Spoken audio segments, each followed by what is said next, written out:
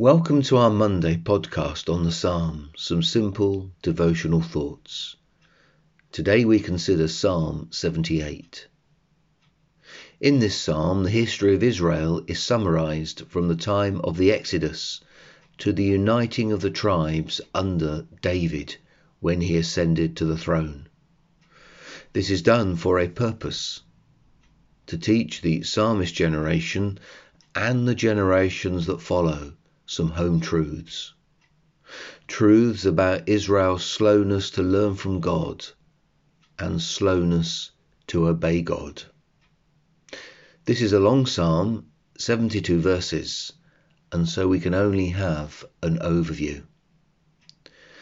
The first 8 verses spell out the reason for this psalm, that the next generations might know and learn. So in verses 3 and 4, things that we have heard and known, that our fathers have told us, we will not hide them from their children, but tell to the coming generation. The reason for this, in verses 7 and 8, so that they should set their hope in God, and not forget the works of God, but keep his commandments, and that they should not be like their fathers, a stubborn and rebellious generation, a generation whose heart was not steadfast, whose spirit was not faithful to God.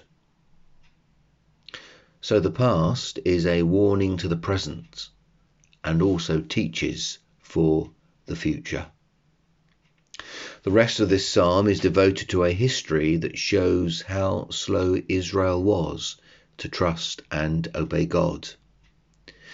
There are 3 big chunks of history in this psalm. Israel in the wilderness, verses 11 to 39.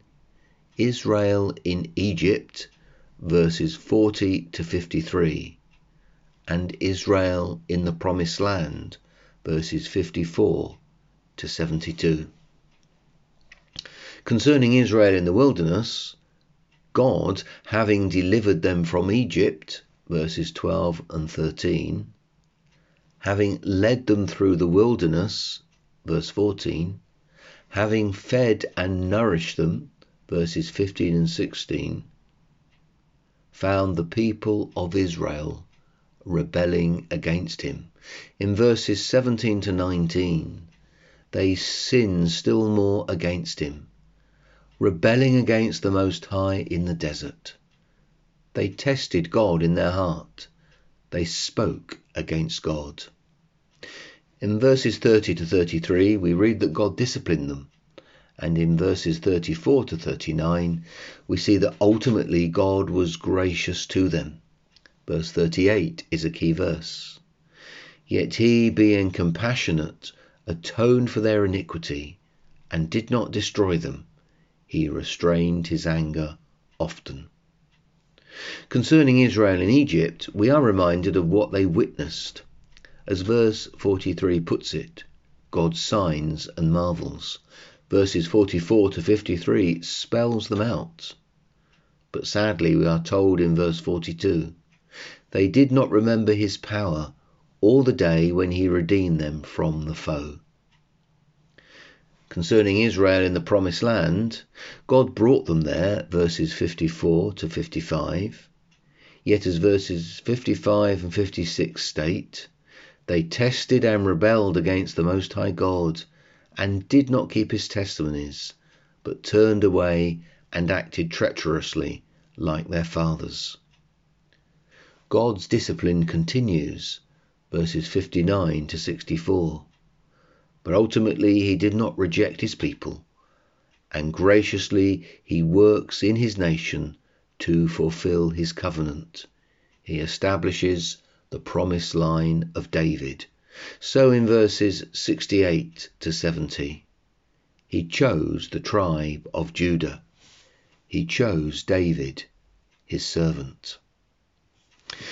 C.H. Spurgeon, commenting on this psalm, says, "This story of the children of Israel after they came out of Egypt is like a looking glass in which we may, with great sadness, see ourselves reflected.